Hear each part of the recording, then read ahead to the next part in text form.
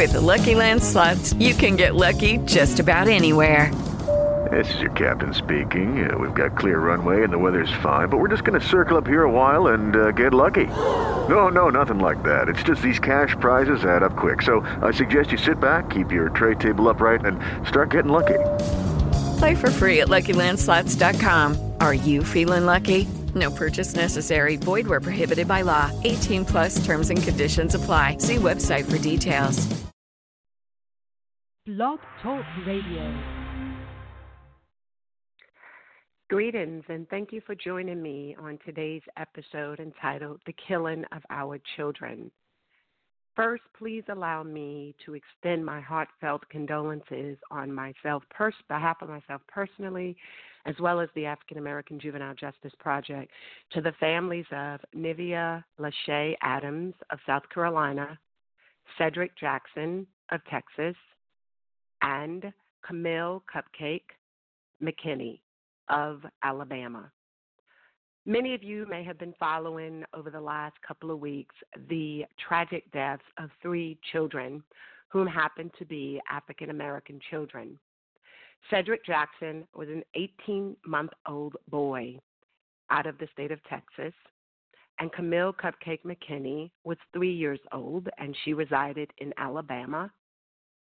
And Naveah LaShay Adams was a 5-year-old little girl from South Carolina.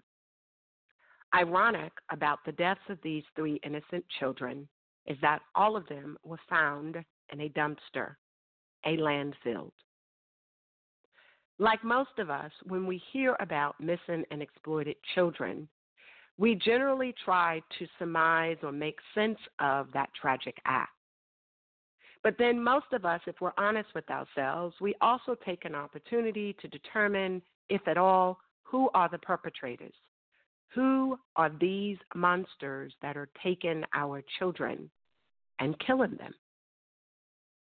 And if we look a little deeper, many of us will be more likely than not to try to determine the background of that person, a profile, if you will, the race, the gender, the socioeconomic status of that person. For many of us, we never think that Black children would be found in a dumpster or landfill. Moreover, that they would be placed there by Black people. Ironic about the deaths of these 3 children is that all of their perpetrators to date thus far, as known in Cedric Jackson's case and in Kamille Cupcake's case, were Black. No one would generally surmise or think that Black men or women would leave their children's remains in those places. History has always told us, statistically speaking, factually speaking, that the profilers generally of those types of offenses have been white males. But it has now hit home in our own community. 3 children, 2 of whom were discovered within the last 2 weeks. So what does this say? What do we do? And how do we as a community learn from these children's death? 1, in terms of how to protect them, and 2, how do we understand how we get to this point, if we can at all? And 3, how do we now go forward understanding facts versus myths so that we too as a community can identify or profile these types of individuals who would commit these offenses upon our children? I'm hoping in the course of this episode to be able to do that. Many of you know for the last more than decade or so that the African American Juvenile Justice Project, through Sherry Jefferson, has attempted to be on the front line with regard to addressing issues that plague our community. Juvenile justice is not simply about holding the system accountable and responsible for what happens in our community, but also allowing us to come together to develop programs and services that educate and informs us, empowers us, and engages us so that we too can prevent some of these tragic offenses from occurring. It evaluates our community through different lenses, including deprivation and delinquency. And it allows us to take a good look at how the first 6 Ps can play a role in preventing these types of tragedies. Parents, pastors, principals, the first schools of thought, if you will, the first homes, your house, the church house, the schoolhouse. The other 3 Ps is the role of the police, the prosecutors, and the prison. What are their duties? So let's evaluate these 6 Ps as it relates to the tragic deaths of these 3 children. And again, on behalf of the African American Juvenile Justice Project and Sherry Jefferson, our sincerest condolences go out to these families. According to Missing and Exploited Children, which maintains databases on the number of reported cases, there is a total of about 424,000 missing and exploited children in the United States, of which 1/3, 33%, are black children or identify as black and or African American. Let me repeat that. 424,000, almost 500,000 reported missing and exploited children in America, of which 33%, 1/3, identify as black and or African American. African Americans as a whole only represent 13% of the entire U.S. population. Think about that. And our children represent a smaller portion or percentage. So when you think of that many missing and exploited children, the first thing that we ask ourselves is who, what, when, where, why, and how, right? So we know the what, they're missing and exploited. But what does that really mean? So it means that someone has filed a police report to state that their child has gone missing. As it relates to this age group, you generally would immediately identify them as missing and exploited and not runaways, which is generally the category that older black children fall into, ages 8 to 18. That in and of itself is a separate show, and for purposes of what I'm attempting to do in this show, I'm not going to elaborate any further on that, but that is food for thought. Most children 8 to 18 are identified as runaways and not as missing. When they are in the age groups of these children, Adam, Jackson, and the McKinney, we immediately would resolve that this is a missing and exploited case. So what then happens? We either go to the police department immediately, or some parents begin to try to search for their children on their own immediately. And then if they're not able to identify the who, what, when, wheres, and whys, they seek police intervention. Most of our white counterparts operate a little differently in that they immediately identify the authorities. Their children are immediately identified as missing. Amber or Levi alerts are immediately issued. In the meantime, they rally their communities, go door to door, house to house, stores, putting out T-shirts, pamphlets, leaflets, and they engage.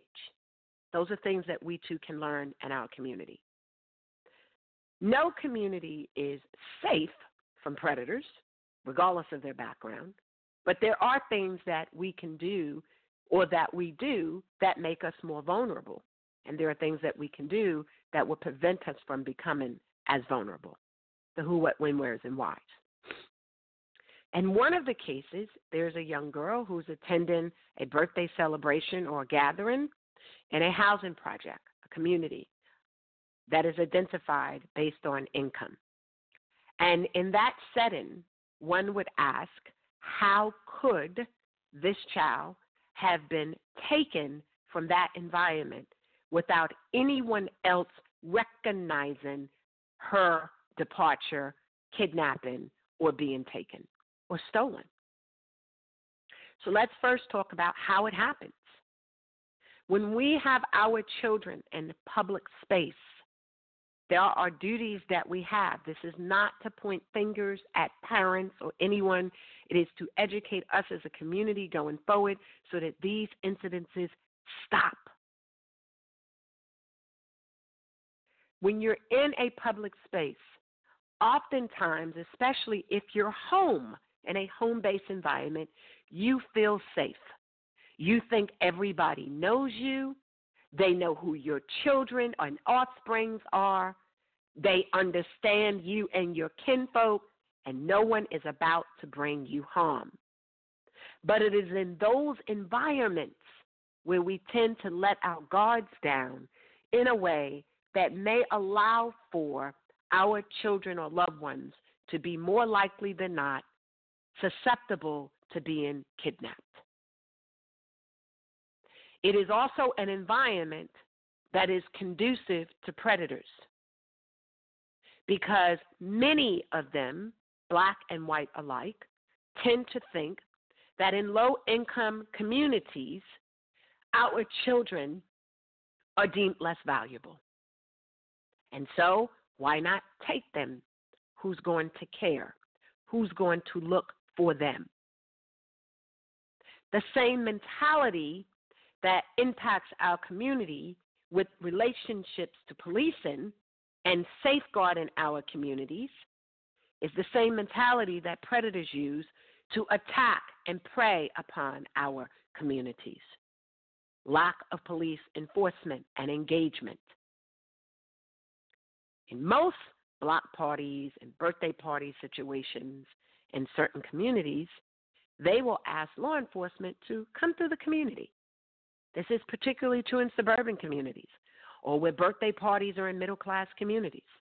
They will ask law enforcement or a member of law enforcement to come and serve for security.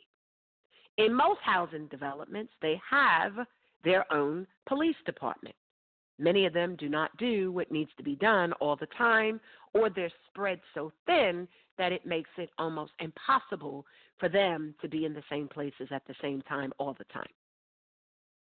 In an environment like this, one would ask, how could someone have entered that space and removed that child without anyone else in the community seeing it and, more importantly, questioning them about touching and removing this child? Create spaces that are safe for our children. When you're doing birthday parties and celebrations and block parties, ask for someone to serve in a capacity of security. Ask for certain gateways to be secured so that there may be one or two ways in that are guarded and protected and out. So that if there are children there, try to require bands on their arms, and that any persons coming in who doesn't have these bands or not registered or not invited, they cannot enter that space. It is similar to what is happening in amusement parks and at state fairs and carnivals and the like. But believe it or not, in a lot of suburban communities, that's what they do for their parties. Even where there's a home-based party, you will see a uniformed officer or a police patrol car that they have hired, moonlighting these people to come in to serve and protect them. Swimming parties, pool parties, if you will. I see it all the time. And you think, well, people don't have the money. Sure, you do. It's a matter about allocating what is important. So you might ask local law enforcement, do you guys provide protection? Do your guys moonlight legally and they get to work, a side job? Well, we have a party that we're hosting for children, and we would like police presence. Alternatively, a least cost-effective way, again, somebody in that community that you trust, you say, this is the entrance, this is the exit, we want someone manning both doors. This is who this child came in with. How do two people get to come into an environment like that and remove a child? And for what purposes? Sex trafficking of our children is very prominent. The majority of the children in America who are victims of sex trafficking are not internationals and immigrants. They are black children in America. They are generally pandered or pimped by our men and are sold for purchase and the profit for white men and industries owned and operated by whites. So when our children are being abducted, there is usually a rhyme or reason to it. Sex trafficking, selling the children for sex to predators is one of them. And yes, issues of drug abuse is another. For those of you who can recall the crack era at its peak in major cities and rural communities across America, we may remember the sad stories of women who were so strung out, where the guys who were selling them drugs, the dealers, were literally negotiating and bartering their children, their little boys and their girls, in exchange for drugs. Women being so strung out, and men alike, would sell their children in exchange for a hit of crack. Their children were victims of sex trafficking, sodomies, rape, child molestations, sexual assaults, and abuse. Many of these children died. Some are still alive with HIV or full-blown AIDS or mental health disorders or drug addicts. Drugs will make individuals do such things. Go get me a child. Because that child has the value that is the equivalent of a brick, a kilo of cocaine. It sells the same way. Unfortunate mental health and illness is another reason why people are abducting our children. There are some who do it because they are barren, they have no children, and they want a child of their own. Unfortunately, what tends to happen in all three of these scenarios is that once they learn that someone is looking for that child, many of them panic, and death ultimately becomes the only resort for them. Many of these children are still alive when the search begins, but the perpetrators panic. There was a case of a 6-year-old little boy many years ago, about 5 years ago now, who went missing, and the father and the perpetrator, not the father of the child, but the perpetrator and his father and mother had abducted the 6-year-old child and was sexually molesting that child. While they were looking for the child was still in their home. They panicked also and eventually thought it was best to strangle the child and abandon the child in the woods in a garbage bag by a dumpster. Same thing happened with a 7-year-old girl, Spanish young lady. Her abductor held her, abused her, had her during the search, and when nightfall came, decided it was best to put her too in a garbage. What can our communities do, and what can law enforcement do that might say to these people who are holding or abducting these children, who may very well still be alive at the time that you issue your APB, that when you're initiating or communicating this all points bulletin, that return the child safely? How do we educate these people that you can return a child and you may suffer aggravated assault, child molestation charges, etc., but not a murder or capital punishment case? How do we articulate it in a way that it serves as a negotiating and a bargaining tool to return children safely back home? And yes, it pains us to know that these children would have been offended, abused, but at the same time, your child is still alive.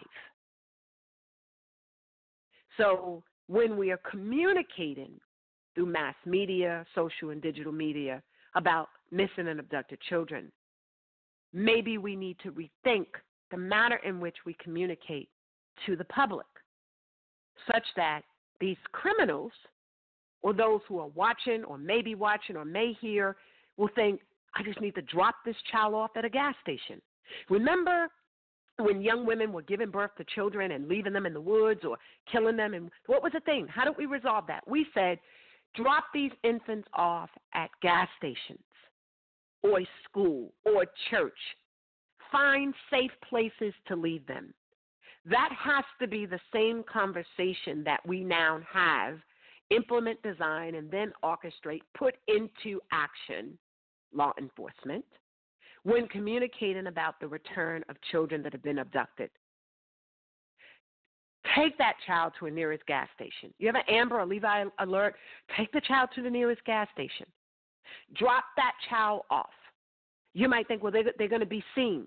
No, find a safe place. There's a way that you can tell that child, get out of the car and run. There's a way that you can drop them off at an emergency room or building. You can leave that child in a safe place that would allow for them to be found alive as opposed to a landfill where they're found dead. Many of you have killed more so out of a panic and the fear of disassociating, disconnecting yourself with this child in hopes that you're not caught. But you're going to get caught anyway. So isn't it better that you find a safe place for that child? Return the child. Just like we're teaching young women to do who have unwanted pregnancies and they try to get rid of the child before someone finds out about it. Let's talk about the death of Cedric Jackson. Cedric Jackson was an 18-month-old black child in the state of Texas who was left to the custody of an aunt. And it is in that custody that her boyfriend killed that child. Her boyfriend. He made a mess with ketchup. And the boyfriend wrapped him, and the child stopped breathing, and he panicked, and he decided, after allegedly trying CPR on the child, that it was best not to take the child to the hospital or to call 911. But again, in that state of panic translates to becoming the murderer. You dump the child in a dumpster. All the what ifs no longer apply, right? But we still have to ask the question, what if he thought to just simply call 911 when the child was not breathing? What if he thought to contact a neighbor? And then here's the bigger question. What are women doing that places their children that are in their care, custody, and control, whether theirs biologically or legally, to a third person to be subject to death? What are the telltale signs that may have been seen that could demonstrate how and why he was allowed to discipline this 18-month-old child anyway? Why would you allow your boyfriend to discipline an 18-year-old child left to your care, custody, and control? There may be reasons why the child was left there in the first place that might suggest mistreatment, maltreatment, or some form of abuse, or possibly the death of his parent. I don't know. But whatever it is, what would give the boyfriend the right to discipline this little 18-year-old innocent child? He, too, is a black man, 27 years of age, who is now facing a murder charge for killing an 18-month-old child. There are many people who do not need to be in possession, custody, or control of children for a multitude of reasons. There are many who do not have the mental, emotional, or psychological wherewithal or state to be in the presence of children. There are many who don't recognize what a child is supposed to do. Children make messes on themselves, around them. That's what a lot of them do. From our houses to the schoolhouse, People's patience with children are just slim to none. We've gone from putting our children in time out to now our children being placed time in the penitentiary. We don't have the patience to recognize what it entails in terms of their development, their mental, emotional, and psychological and physical development. They are learning. This child only been in the world 18 months. 18 months he's been in the world. He doesn't understand the things that we as adults understand. And so we're apt and we're quick to punish, and we believe that that is discipline. And there is clearly a difference between discipline and punishment. And when we're dealing with our children, it is discipline that they need. And that is a loving environment that teaches them right from wrong. Punishment is penal, and in this case, it led to death. So going forward, what might communities do? Why did he feel like he had to punish this child? Why did he feel like he had to take the child and dump him in a landfill? Those are questions we, or myself, may never be able to answer because we haven't had the opportunity to converse with him. However, in trying to understand how you can kill this 18-year-old child as a black man and put him in the dumpster, again, these are things that we never connect to our community. Some of the myths associated with the profile of child abductors in our community is that there are things we just don't do as black people. We don't put our children in the oven, right? We don't engage in exorcising of our children, the exorcism of a child. We don't cut off their hands and feet. We don't chop them up. We don't leave them in landfills. I hate to think that with all these true crime stories that we're somehow depositing these thoughts in our minds, or if it's that we've been this way all the time, or has it become a learned behavior? History has never dictated that we engage in these type of abuses. But in 2019, as we reflect on 400 years of 1619 and the slavery, transatlantic slave trade, and the enslavement of black people, we do reflect on all that the aftermath of slavery has done to our community as a whole. But 400 years later, we can't continue to operate in excuses, denial, and justification. There are times when we do recognize the rights from the wrong. And in protecting our children, we have let our guards down in home, schoolhouse, and the church house. And therefore they end up in the police house and in the jail, courthouse and in the jailhouse. Or they end up dead. And so it is my hope and prayer that these 3 recent deaths, including Cupcake, the little precious 3-year-old from Alabama, who too, her body was found in a dumpster. So now you have Naveah LaShay Adams at 5 years old, found in a dumpster. There has not been a formal arrest as of this morning, to my best knowledge and belief, regarding her perpetrator, but we do know that Kamille and Cupcake, if you will, and Cedric, those are their perpetrators. So it is my hope and my prayer that going forward that we provide safe spaces for our children, that we educate ourselves on victimization, criminalization associated with sex trafficking of our youth and our children, that we demystify the profiles of what murderers of black children look like now, because we now know that they're right there in front of us. And in conclusion, the African American Juvenile Justice Project, as founded by Sherry Jefferson, will continue to advocate and engage our community, and I don't need a special title to do so. Thank you for joining me today on Blog Talk Radio as I continue to educate, engage, empower, and encourage our community and all those who tune in and listen. Be blessed and be encouraged. And recognize a lie when you hear it or read it.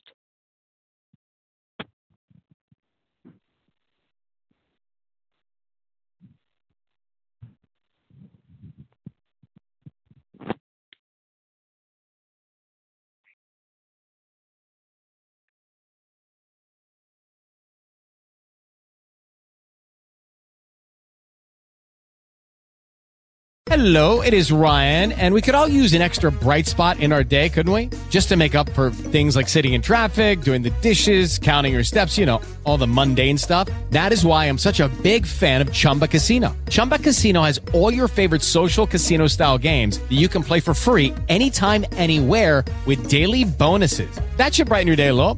Actually, a lot. So sign up now at ChumbaCasino.com. That's ChumbaCasino.com. No purchase necessary. VGW Group. Void where prohibited by law. See terms and conditions. 18+.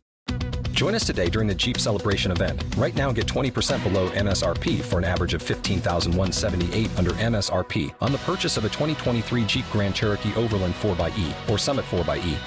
Not compatible with lease offers or with any other consumer incentive offers. $15,178 average based on 20% below average MSRP from all 2023 Grand Cherokee Overland 4xE and Summit 4xE models in dealer stock. Residency restrictions apply. Take retail delivery from dealer stock by 4/1. Jeep is a registered trademark.